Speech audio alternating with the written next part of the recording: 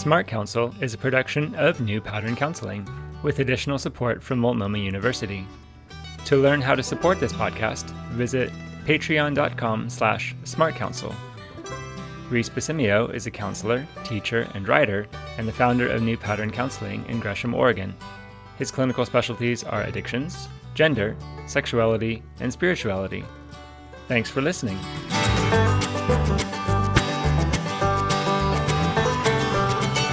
Welcome to another episode of Smart Counsel. This episode is one of a series of lectures that I delivered in a class setting. The class was an introduction to addictions, and the context was a master's in counseling program at a Protestant university. Given this context, the episodes are longer, live, and a bit more organic than normal. You may hear gaps in conversation. These represent where I paused to interact with a student question. Otherwise, this is me having the most fun public speaking that I can imagine. So thanks again for listening, and let's keep the conversation going.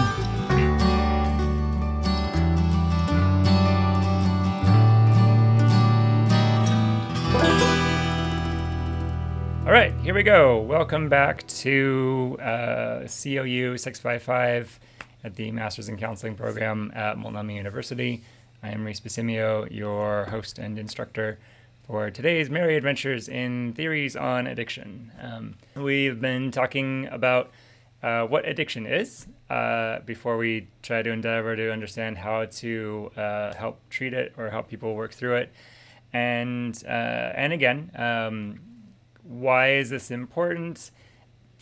Thoughts have consequences. Our thoughts determine our lives. The way that we see a person dramatically affects how we interact with them. So as we've seen, if you say you adhere to a more moral model, or what can be the moral model of addiction, where you assume that it's the person's choice, that something's wrong with them, that they're deviant in some way, then that lays the framework for things like criminalizing drugs and criminalizing addiction, and what we've seen in the war on drugs, where the addicted person now becomes the enemy to be punished, rather than what you might see in more the medical model, the disease model, where the addicted person is sick and they need help and they need treatment.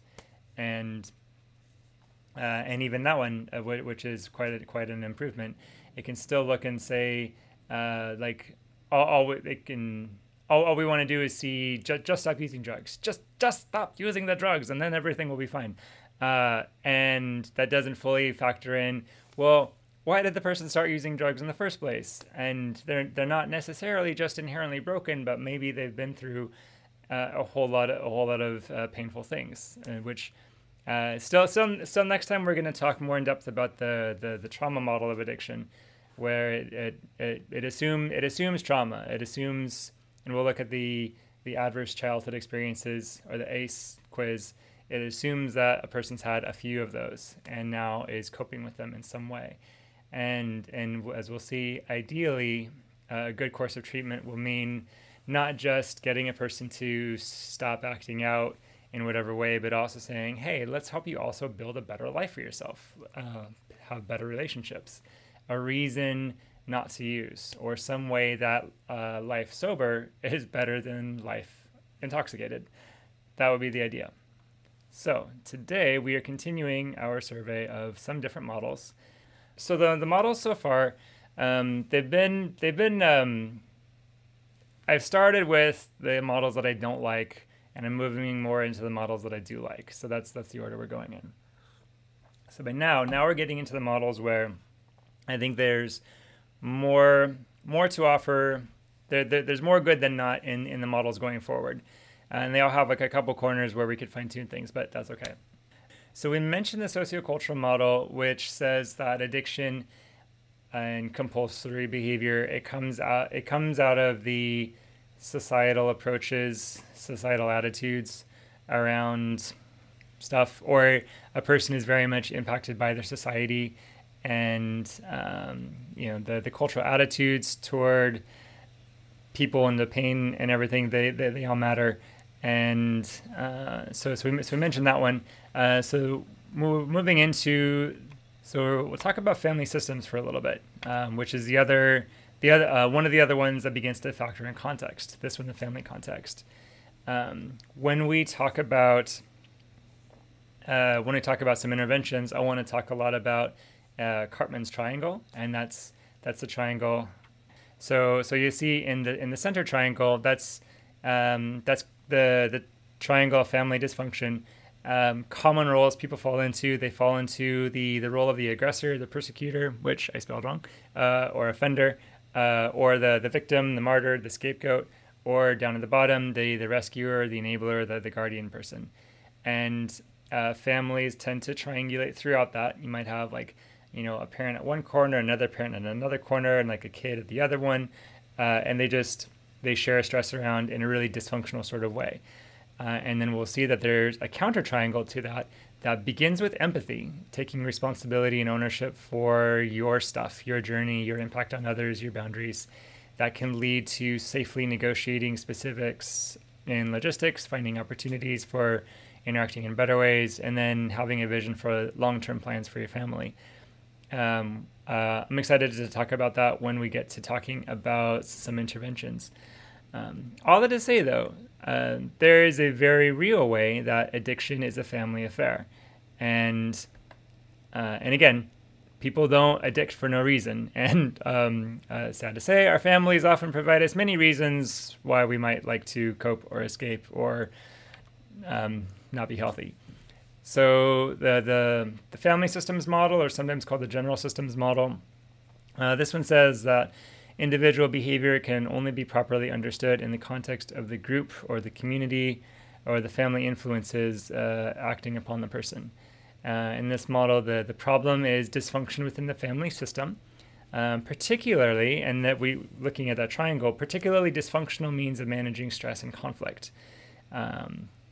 In that systems model, it's all about anxiety and saying there's anxiety and there's tension, and we have to manage it some way. And so typically you'll have like a dyad who they're at odds with each other, and then rather than working out their conflict, they'll triangulate and divert the stress into another party. And then someone might come in and rescue that party or something, or this party will react and then aggress somebody else. And so that just creates chaos and drama. And there's actually a way we can be addicted to our own chaos and drama also. I'll have to find it. There's another XY graph that talks about families as being on a spectrum of, enmeshed or disengaged, or like overly connected to overly disconnected, as well as overly rigid or overly chaotic. And families float around that quadrant in a way. And so what we find is that when a family system is tending toward rigid and tending toward disengaged, you have high structure, low connection.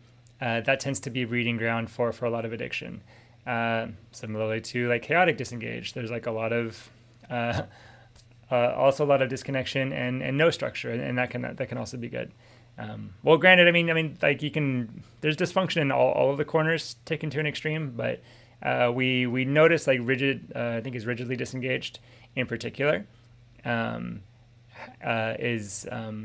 that's for us who work in Christian circles, we've got to be aware of that coming out of a lot of church settings where there's a really, really high emphasis placed on authority and authoritarian structures without intimacy, without nurture, without connection.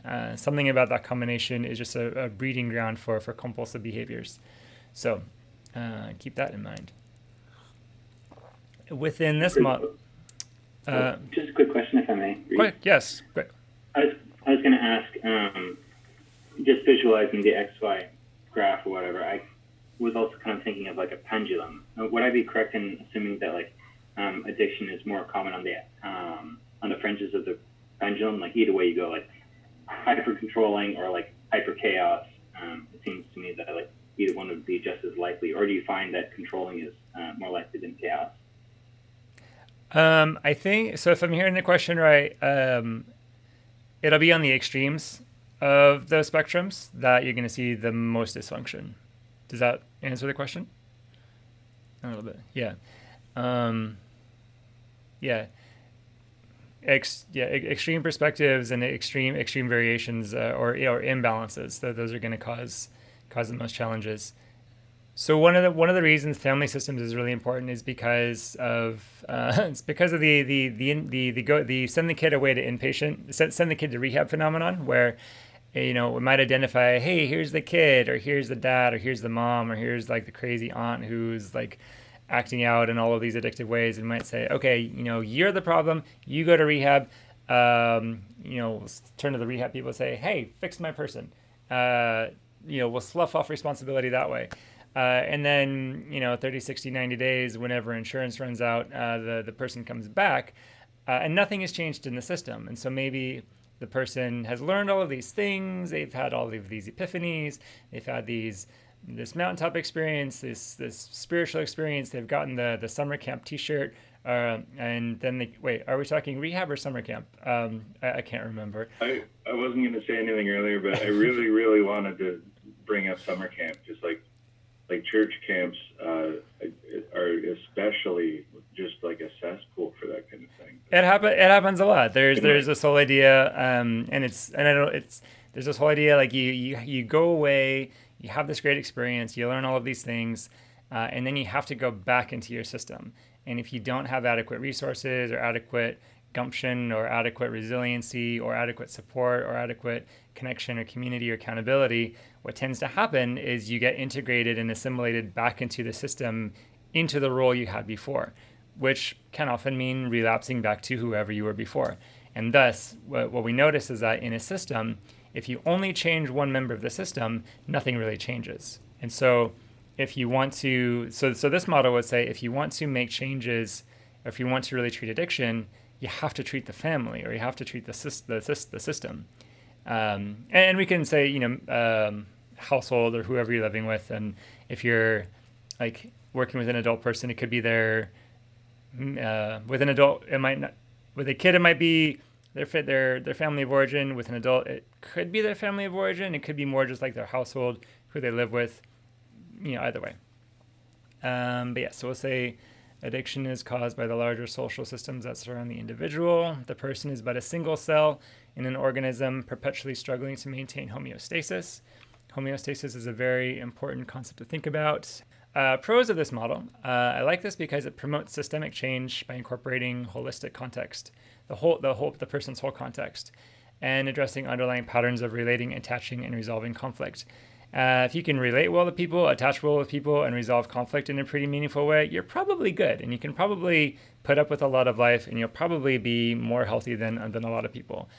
You look at people's patterns of relationship dysfunction, it probably has something to do with they have a hard time relating, a hard time attaching and bonding, and a hard time resolving conflict in a sophisticated adult way.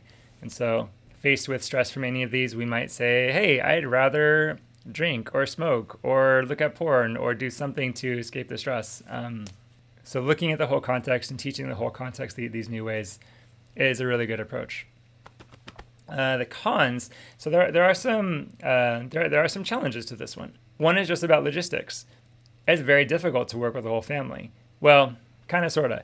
Like once you get a whole family into a room together, if you can put up with that sort of energy, it could be kind of fun because there's all the moving pieces are there, and you get caught up in that. And I don't know, if you like it, it's cool. So do remember. So I think when I started my counseling program, I had this thought of like, hey, I think I might like to work with youth because I did that in my Protestant days, and I was like kind of conceding to be like, okay, if I'm gonna work with the youth, I know I need to work with the family. Okay, cool. And so then I got to my marriage and family systems class in college, and we did role plays, and I hated it. I just couldn't get it. It was so stressful for me to try to work with like here's parents and here's kids and here's little kids and here's all of this stuff, and there's just so many pieces to juggle, and I was like, I can't do it. Oddly enough, like process group, like group counseling, I love that, and I always have. But for like the idea of family therapy just was so jarring, and I was like, no, let me stay away. I don't do couples, I don't do families, I don't do any of that. So that was me about 10 years ago. So then I get into the addictions world, and as I start getting deeper and deeper into it, I start realizing like, I gotta work with the families. So I'm kind of back to now working with families, which I originally didn't want to do. But I don't know. I'm 10 years older. I've learned some tools. It's a little bit fun, a little bit. It's also super necessary. Yes. Sure. Can you work with the family through an individual? So if the family is either unable or unwilling to be a part of the process, like how efficacious is it to work with the family through the individual? Yeah. So with that, I believe that, and someone who actually specializes in family systems, feel free to correct me, but I believe that you'd have your identified patient, your identified person, and and especially for insurance purposes, like the treatment plan would be written for and about the identified person, and they might get the most attention, but you would definitely want to have a family group or a couples group or a parent night or something, because that's important. I would say, better to treat the individual than to not treat the individual. But again, depending on how closely they're connected they are with their family, to not factor in the family is borderline a waste of time, and maybe you could maybe even argue that it's kind of negligent. That could go for, like, if you're working with a kid and not trying to factor in the family, that would definitely be the case. If you're working for a person who has a partner, especially once you get into the realm of like sexual addiction, sex and porn addiction, where there's pretty frequently some component of infidelity, betrayal, trauma. Like if you're not trying to coordinate with the partner and the partner's therapist, the partner should have a therapist. You're kind of shooting yourself in the foot and ultimately not doing the person any long-term good. Because again, you work with one member of a system. You can help that one member of the system, but they won't be able to sustain it most likely unless they are just like really, really, really sure of themselves, or have a lot of other resources. Similarly too, when you're working with a couple where there's been betrayal trauma or infidelity, it's a sad deal. Like there's the acting out partner who's done the cheating, who's done the betrayal. They typically get all of the attention and they typically get all of the support. And very sadly, it's often the partner, especially if she's a woman, who gets blamed for her partner's acting out. And so she typically gets some variation of no care, or she gets blamed, which is completely terrible. I'll somewhere I'll post on the Canvas some other resources around how to support partners. But yeah, if you're only working with one person and not even trying to coordinate with the other person and their care team, it's negligence and very bad. So with this though, so factoring in the system. So one of the main challenges you'll run into though is that it's a system, it's an ecosystem. It wants to maintain homeostasis. It wants to preserve its semblance of normal. It wants things to stay the same, which can be very bad if that same is toxic.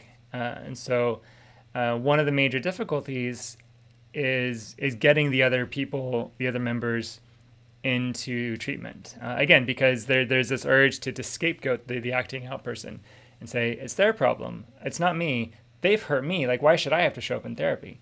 And there's this whole long process to talk about it. One of the metaphors I think most useful for, like, especially if you're talking with a betrayed partner, they'll be like, it was his fault and he messed up my life and like, why should I come to therapy? And like, I don't even want to go to therapy. And I'll be like, well, yeah, it's true. It's not at all your fault that he did what he did to you. But let's look at it this way. He stabbed you in the back multiple times. It's definitely his responsibility to stop stabbing you in the back, but you've got a stab wound, several. Do you really want to patch those up all by yourself or be responsible for that? You should have some help, someone to nurture you and help walk you through that. You shouldn't be alone in this, that sort of thing. So that's important. Clinical implications, like we talked about, we need to be coordinating with the other family members and their providers, and ideally they have providers. And of course, finances and insurance become quite a bit of a mess in this one, but we'll try anyway. Spiritual integration points to consider.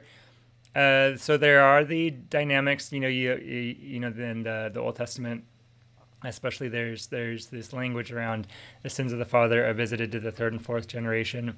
And when we look at like genetics and epigenetics, we see there's some DNA basis for that. The things that I do my attitudes, my anxieties, my acting out patterns, those have an effect on my offspring, and what they do, carrying forward what I'm doing, will have an impact on their offspring, and on and on and on. Which goes for both, again, acting out behaviors as well as recovery behaviors. What you do for growth and resilience and spiritual growth, that also carries forward. So there is that way that like the whole family is affected by the things that you do. There's also, very hopefully, on a more hopeful note, the way that families also grow together. So here I'll think of one example in the New Testament is Saint Cornelius. He was the Gentile who he had the vision of Peter coming to visit him and bringing the gospel, and that was where Peter also had the vision of the pigs in a blanket. Or that's the biblical reference to hot dogs. It's the pigs in the blanket, the animals all in the sheet. But that was when the Gentiles were beginning to be brought into the church. Glory to God. But in that, it was Cornelius who was saved, and all of his household. It was a household decision. And I think later the jailer in Philippi, it was a similar deal where it was one person and all of their household were all saved, all converted together. And so there is that way too that just as the sins, the acting out, the compulsions of one person affect everyone, so too the recovery, the resilience, the salvific process of one person can also have an impact on everyone as well. So that is what we will say about that. And I'll want to come back again to Cartman's Triangle probably in a future lecture because it's just super cool and super fun. Okay, so remembering again the four corners of addiction we talked about before, different things to think about. Something's wrong with the person, something's wrong with the substance itself, something's wrong with the environment in which everything is happening, and now here we are at part 4, corner 4. Something is wrong with the person's relationship to the thing, and I'll make the point, and we'll talk about this more when we talk about addiction interaction. But there's almost a way that the object of obsession, the thing the person is doing to act out, almost doesn't matter. I mean, it matters, but what matters far, far, far more is why they're doing it. Because the reality is, a person could act out with anything. Someone who starts off with alcohol, they could end up with cannabis, they could end up with gambling, with food, with sex, with obsessive exercise, with like super empty ritualistic religion. They can shift their obsession and compulsion to a whole variety of things, all coming from the same addictive mechanism. And so it's that mechanism, that reason why you're doing things, that becomes really important. Down to like, and I think when we think about it this way, that the addiction is not what I do, but why I do it. And if I'm doing something in an addictive and a compulsive sort of way, then I'm kind of an addict, like kind of no matter what I do. So when people joke sometimes about being like a chocoholic or something, like addicted to chocolate.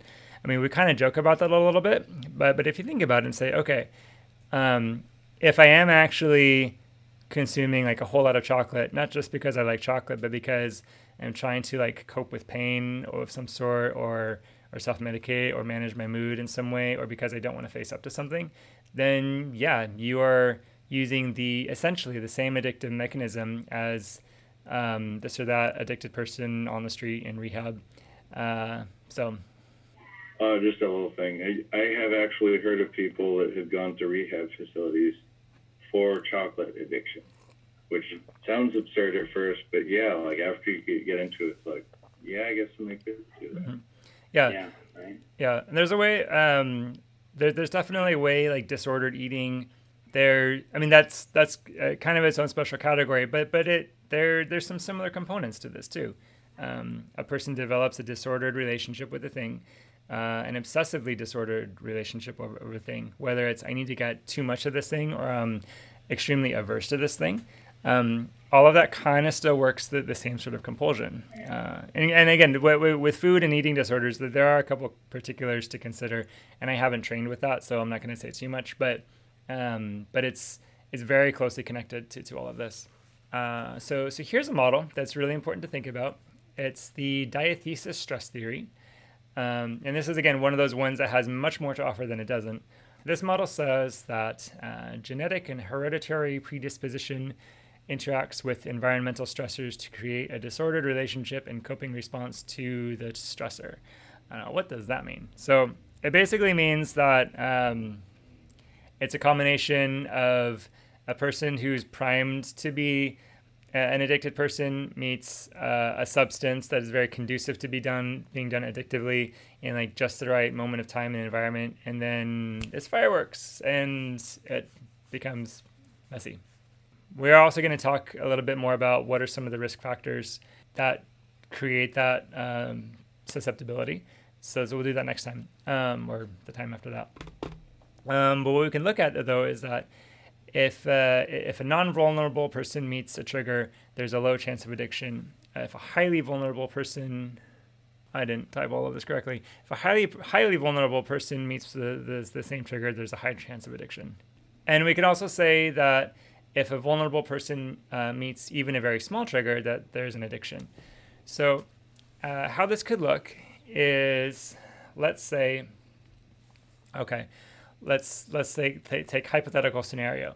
Somebody goes to a bar on Friday night. They drink a whole lot of alcohol.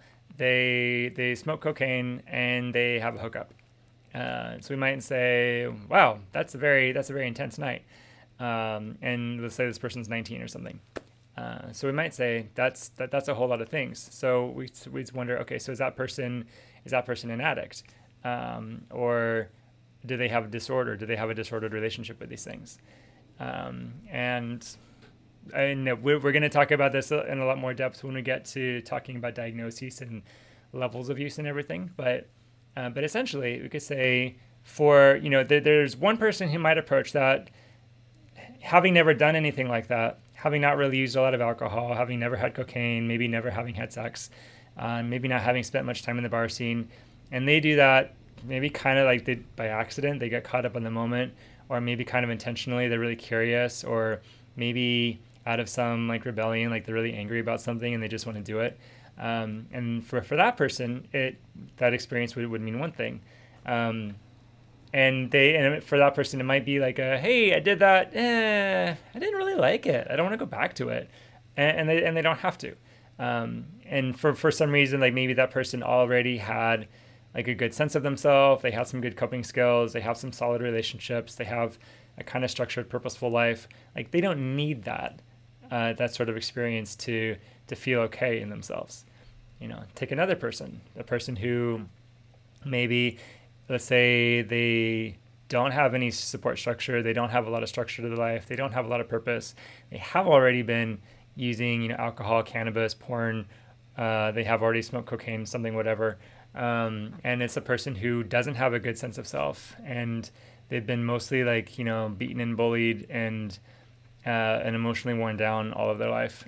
So for them, I would say there's a lot higher risk because, for that person, an experience like this, it's either like damaging enough to be congruent with their self-concept, or it's intense enough to say, okay, I've gotten out of my experience if just for a night. And so for that person, this experience, it has a functional value.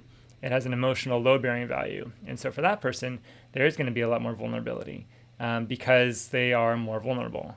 So, or I guess it'd be like, you throw a match into oil, there's a lot of vulnerability. You throw a match into water, not a lot of vulnerability. But like the same trigger happens differently for different people. Oh, that would have been a lot easier. Anyway. So the diathesis stress theory requires both a susceptible host and an addictive substance or behavior. Dopamine is a conspicuous component. This is why nobody really gets addicted to vegetables.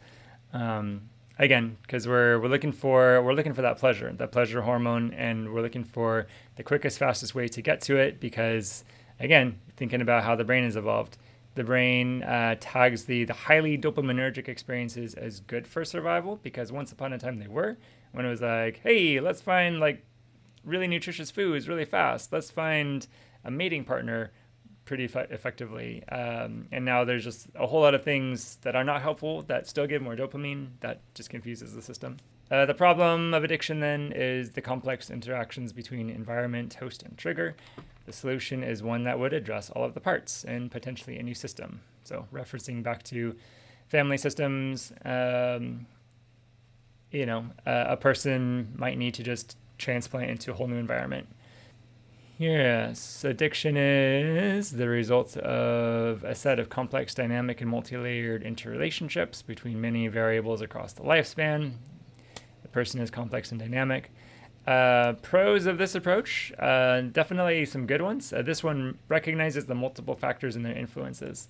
Some of the models up to now, they've had more of a narrow focus, like the disease model in particular. Definitely have like a really hyper focus on brain chemistry and the progressive disease there.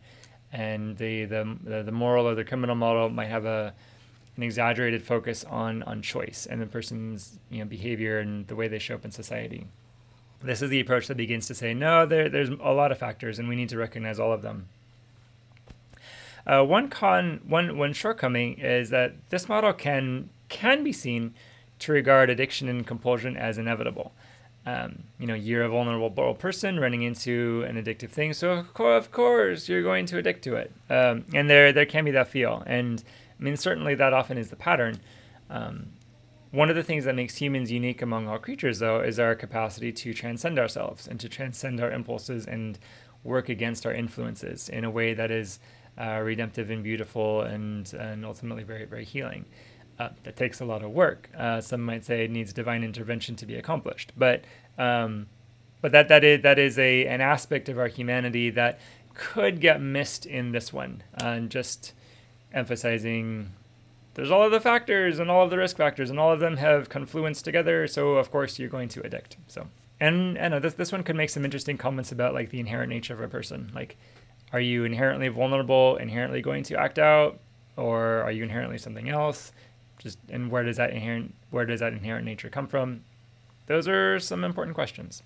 Clinical implications here. So, like we said, it's not strictly one thing or another. It's the diathesis. It's the tension, the combination of vulnerable person, stressful situation, and dopaminergic substance altogether, which we've said that a lot of times.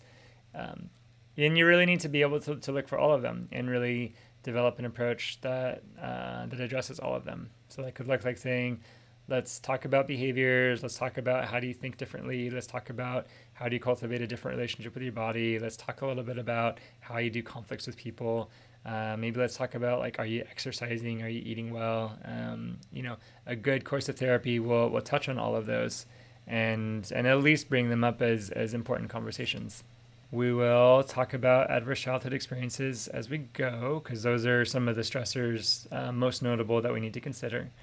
Spiritual integration, I believe we are called to transcend our nature and our influences. And two, I mean, especially coming from within the Christian framework, our inherent nature is the image of God, and that's good. That's inherently good.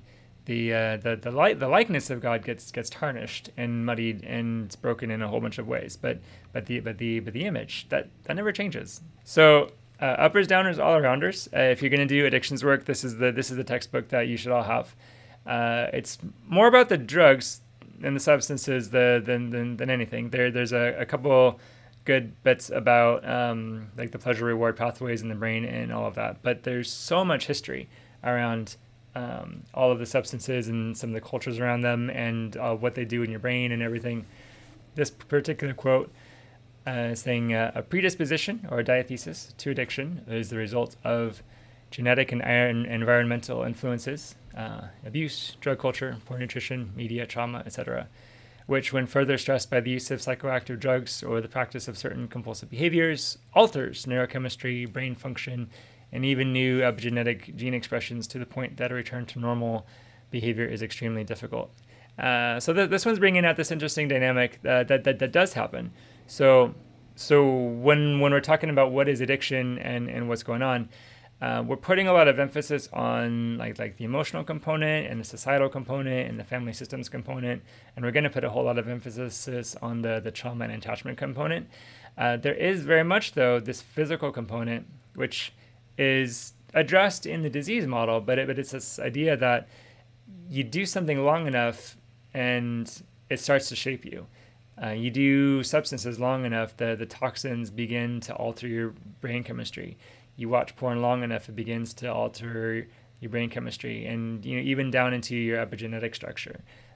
You cultivate a particular relationship with food, with exercise, with gambling, with money, with any of these things long enough, and it carves out neural pathways in your brain to where now it's not just, I had trauma, but now my body is also engaged in this also. And so and that can be part of why like an abstinence approach can be useful, or sometimes that needs to be part of it, is that like you need to give your body a break, you need to give your brain a break. Abstinence on its own is not recovery, but where that is necessary, it's because of this phenomenon that the coping skill I've been reaching for has now begun to also affect how my brain works and change the structure of my brain. So that's I feel like even before it starts to alter the chemistry of your brain, abstinence that is, I feel like it can pretty quickly draw attention to the areas of your life that you're like, oh, well, I don't have a problem. I just stress eat all the time because I have a stressed out life.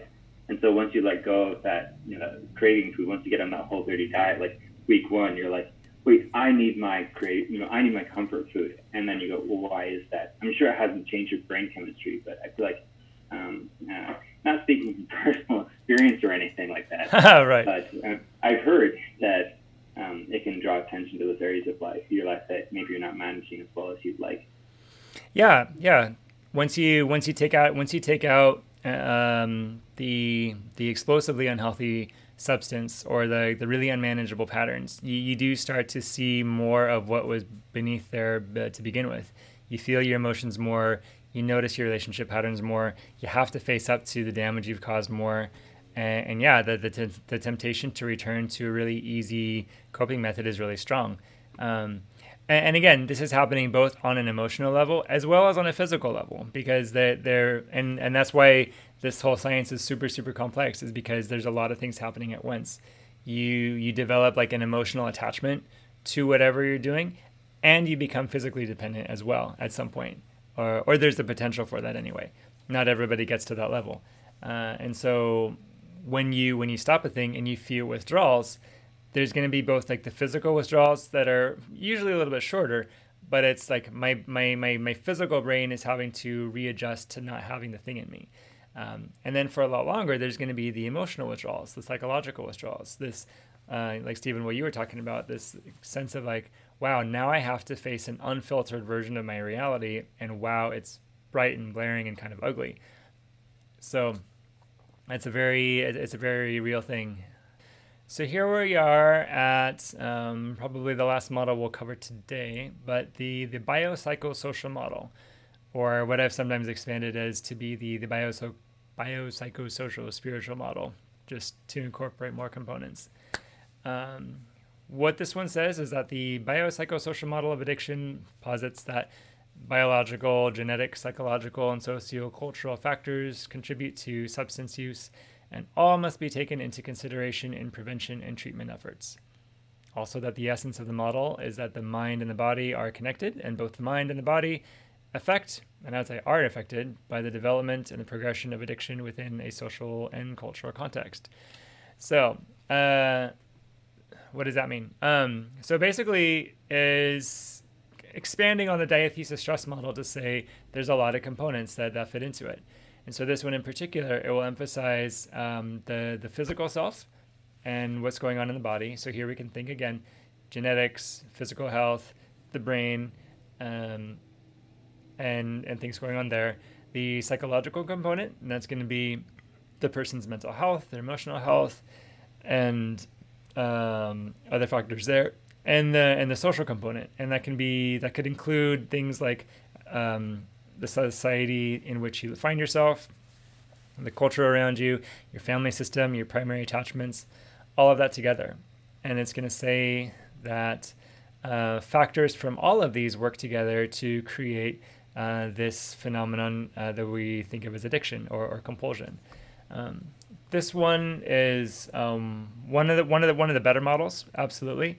This one's also the one that is.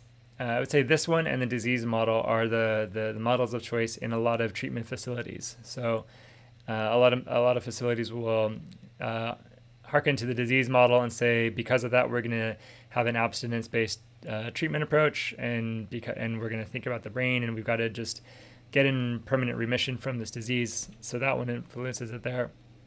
And a lot of other facilities wanting to value like holistic wraparound care, they're going to recognize, hey, there's all of these elements.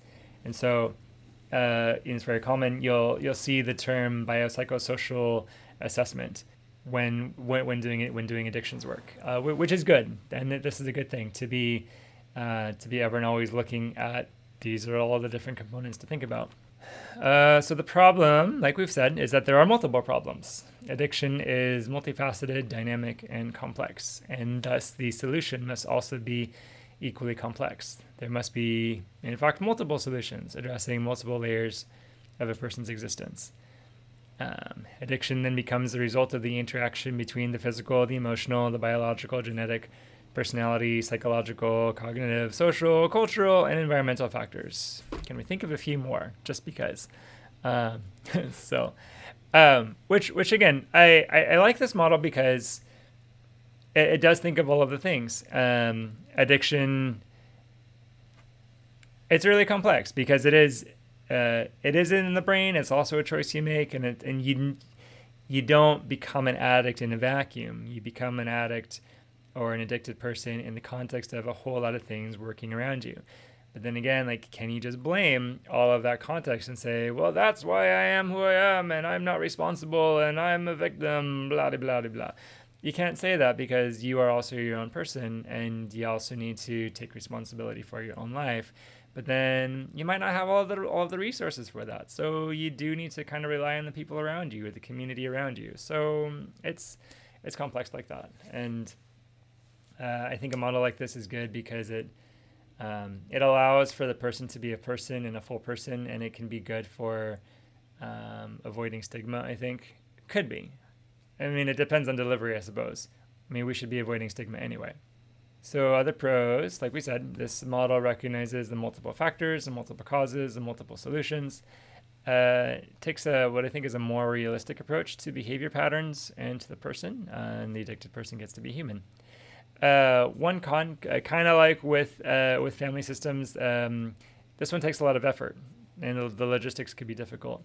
It takes a lot more time to do assessment, because again, you're not gonna, say a person's presenting. Like what happens with me a lot is somebody will say, I'm presenting with porn addiction or with like sex addiction or something, and So I'll begin to assess that and say, okay, so let's look at just the sexual behaviors. Do those meet criteria for compulsive use? Or is it just unpleasant in some way? From there, if I didn't also look at, are you using substances in some way? That would be irresponsible. But that's like another storytelling session to say, hey, what has been what are your patterns of use now? And how have you used up till now? But then, looking at those, I mean, those happen in the context of, well, what's going on in your life? Like, do you have depression now? Do you have anxiety now? Do you exhibit symptoms of trauma now? By the way, what's your family system like? Where do you live? Where do you work? Who do you sleep with? Who do you go to for comfort? And all of that, though, is happening in the context of where they've been throughout their life. Like, how did you get here? Who were the parents that you had? What was the family system that you had? What were the things that happened to you? What made it so that you would seek out these things as surrogate attachment figures? What's that story? And so all of that has to be factored in, and that just takes time. It definitely takes more than 90 minutes, and it would take a couple of sessions and a lot of questions. So, which again should not be a deterrent. It should just be that's just part of the process. Is good addiction assessment takes time, and it should be done. One other challenge is that really treating a person caught up in active addiction, it takes a lot more resources. And I mean, it definitely gets some people who they want to come in. They want to come in like once a week, once every other week, talk about some stuff with me, and be fine. And for some people, at some levels of use, they're good. Maybe even every other week, and that's kind of all they need. There's other people though who, given the level of chaos in their life, or the depth of trauma they've experienced, or just the very strongly reinforced nature of their behavior patterns, they're going to need more support. They're going to need more contacts. They're going to need more than just talk therapy. They're going to need EMDR. They're going to need neurofeedback. They're going to need a nutritionist. They're going to need a walking buddy, somebody who can get them out of the house and moving more often. They're going to need community, which is tricky right now during the COVID storm, when communities are fractured, and that's very sad.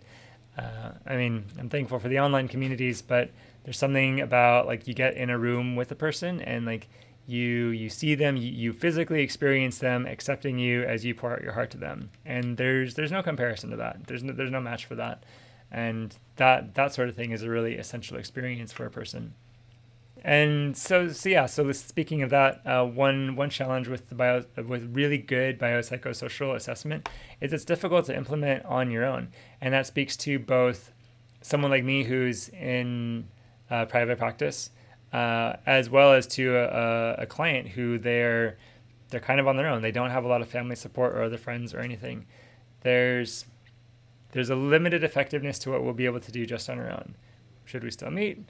Of course we should still meet, and of course we can still do some good work, but there's going to be limited effectiveness without bringing in other resources. One other challenge, this isn't a deal-breaking challenge at all, but really thorough assessment and treatment, it will probably include discussions that are out of your primary comfort level. It could mean conversations out of your competency level. Be careful of those, because if it gets into like say testing for the autism spectrum or testing for ADHD, and those are a little bit specialized, refer as you need to, and bring in other people, but be ready for that there's going to be some conversations where the person needs a specialized thing that is a little bit out of your training, which is fine. Just do some referrals. Or they're going to talk about things that are out of your comfort level. So you should be ready to talk in depth about like explicit drug usage and a whole lot of sex and a whole lot of violence and a whole lot of like, wow, your parents did what to you? Those sorts of moments. Clinical implications. So when you do assessments, I would say whether or not you're doing specifically addictions work, definitely plan on doing a biopsychosocial assessment. Add in a spiritual component, sure. But you'll want to be assessing for the mental health symptoms and the addiction systems, and a little bit about family, and a little bit about current situation. Plan on that taking at least a couple of sessions if you need to. That's going to be, if you're in an agency setting, the agency is going to complain about it, but they're an agency, they can handle it. Just don't get fired. So do consider looking into the ASAM dimensions. So there's dimensions, there's 6 dimensions. It's like relapse potential, current intoxication, emotional well-being, physical well-being, your relapse potential, and your recovery environment. And those areas. It's ASAM is a system of assessment designed to, again, look at all of the major dimensions of a person's life and see how much risk is there in each individual level. And you kind of average that out, and you figure out, hey, what are the best resources? What resources does this person need? Everything from just like a little bit of an intervention education all the way up to medically monitored inpatient. So I would say look into that, and even if it's just in my context, I'm in private practice. I wrote my own assessment form. So when I assess through addictions, I have like the DSM criteria that I ask through, and then I have a separate section for here's the dimensions that ASAM would ask about, and you write some story in each one of those also. That could be all that you need, but altogether, I would say get in the habit of thinking holistically about a person and recognizing there's a lot of factors acting upon a person, and you need to be looking at all of them. I appreciate that you talk about looking at a person holistically. I feel like that in itself sort of addresses the stigma that you were referring to earlier. You said that there's less stigma in this, and yet it's still about the presentation. Looking at a person holistically and saying, this is a person with a past and a context and everything. This is not an addict. It's a person who has an addiction because of all these different environmental factors. And some of it is moral, some of it is choice, but it's so much more than that. So I feel like that seems to me, or it feels like a good way to begin addressing that stigma before it comes up. Yeah, I would hope so. And again, thanks for bringing that up. I mean, I would hope we would be doing this anyway, like looking at the whole person anyway, and not just fixating on like, here's the symptom you have, or here's this behavior you have. And I would say too, I mean, it would be a way to talk with the client too. When a person gets caught up in these behaviors, they can begin to over-identify with the behaviors too, and say, oh, this is just me, this is just who I am, I'm just a failure, I'm just an addict, I'm just this or that. And it can be really hard to like decentralize that in their life. It can be hard to not over decentralize to where they don't take responsibility for it at all. Like, that's not good either. But like stepping back from it far enough to say, hey, this is one aspect of me. There's other aspects. I'm a whole person. I can move on from this. Spiritual integration points. Again, especially within a Trinitarian framework. I mean, we see ourselves as being, body, spirit, and soul, multiple parts of a person. There's a physical part, an intellectual part, a spiritual part, and all of which are good, all of which are really valuable, all of which become saved, all of which are incorporated into the salvation act for us. But they have to be ordered rightly and all growing together. And if they're not ordered rightly, if they're out of balance, or the wrong element is being emphasized in any given moment, or if they're not all getting attention, then the person's going to be out of balance, and that's going to cause problems. Okay, I think that is about an hour for this lecture, so we will stop the lecture there. Any other quick questions or comments around any of this? I was I going to ask. I forgot to write them down. Oh no, I was just going to ask. You talked about changing your environment to support recovery, and what would you say about and you talked about homeostasis, right? Any system wants homeostasis, wants equilibrium, it wants to maintain, and a person who's taken on the victim role or the rebel or whatever it is, for them to remain in that family system. The system wants them to, or is sort of primed for them to still be in that role, even after a family sends the rebel and the outsider to recovery. Even if the family outwardly, nominally supports recovery, the system is still primed for them to continue in that role and to continue to be the addict. And so for a person to recognize that in themselves and say, hey, my system is primed for me to continue to be an addict, and my system is not supportive. How much time do you give people? How do you work with people who are separating themselves from their family? Because that in itself seems like chaotic. You know what I'm saying? Yeah, that's a super good question. Like, how much time when a person's trying to recover and their family is not supportive or only nominally supportive, like how much time do you give the family to join the process before leaving or before the splitting? Yeah. Or maybe it's not even family, but like friends, environmental factors. How much of that do you try to change, and how much do you just burn it and move on? Yeah. Well, I'm thinking, and again, I mean, speaking specifically to a Christian audience here, we can reference, when Jesus is first calling his disciples, I mean, he has this, idea of like, if anybody's like loving their family more than me, they're not worthy of me. And essentially saying, if you, your family system can be an inhibitor to growing spiritually, or you're, sometimes to really, you sometimes need to leave your family, or it just definitely speaking to the power of the family system to tend to keep you in it. And again, if that whole system isn't growing, sometimes the answer is to leave or to step away for a period of time anyway. So, and like, how does that look like today in the clinic? I mean, obviously it's very, very individual. I mean, my hope is that relationships can be preserved. That's not always possible. My hope is that if a person's going to leave and maybe cut off all contact, that they can do it in a peaceable sort of way, like not in a I'm angry and I hate you sort of way, but more of a I love you, but you're not good for me right now. I'll try coming back sometime later, or when you can make these changes, meet my boundaries, then we can try this again. That would be my hope there. Like, as far as like how long does a person try to be with their family? I don't know. You'd really have to go with your gut and your intuition there. I mean, give it a try for sure. But it's a good question. We should do a podcast about that one.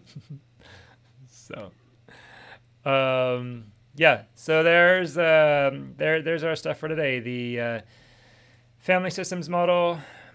Oh, I didn't talk about internal family systems, but that's okay. We'll come back to that at some point. Talked about diathesis stress theory, biopsychosocial model. Next time we will touch on a spiritual model of how we can understand addictions from a spiritual standpoint. We'll also talk about the trauma dissociation model and the attachment disorder approach to what addictions are as well. Yep, those will be that, and that will conclude our series on theories of addiction, and then we'll talk about addiction interaction, and that's going to be really fun because that way, like, everybody comes out an addict. So thanks all for being here and for listening, and I will see you again next time.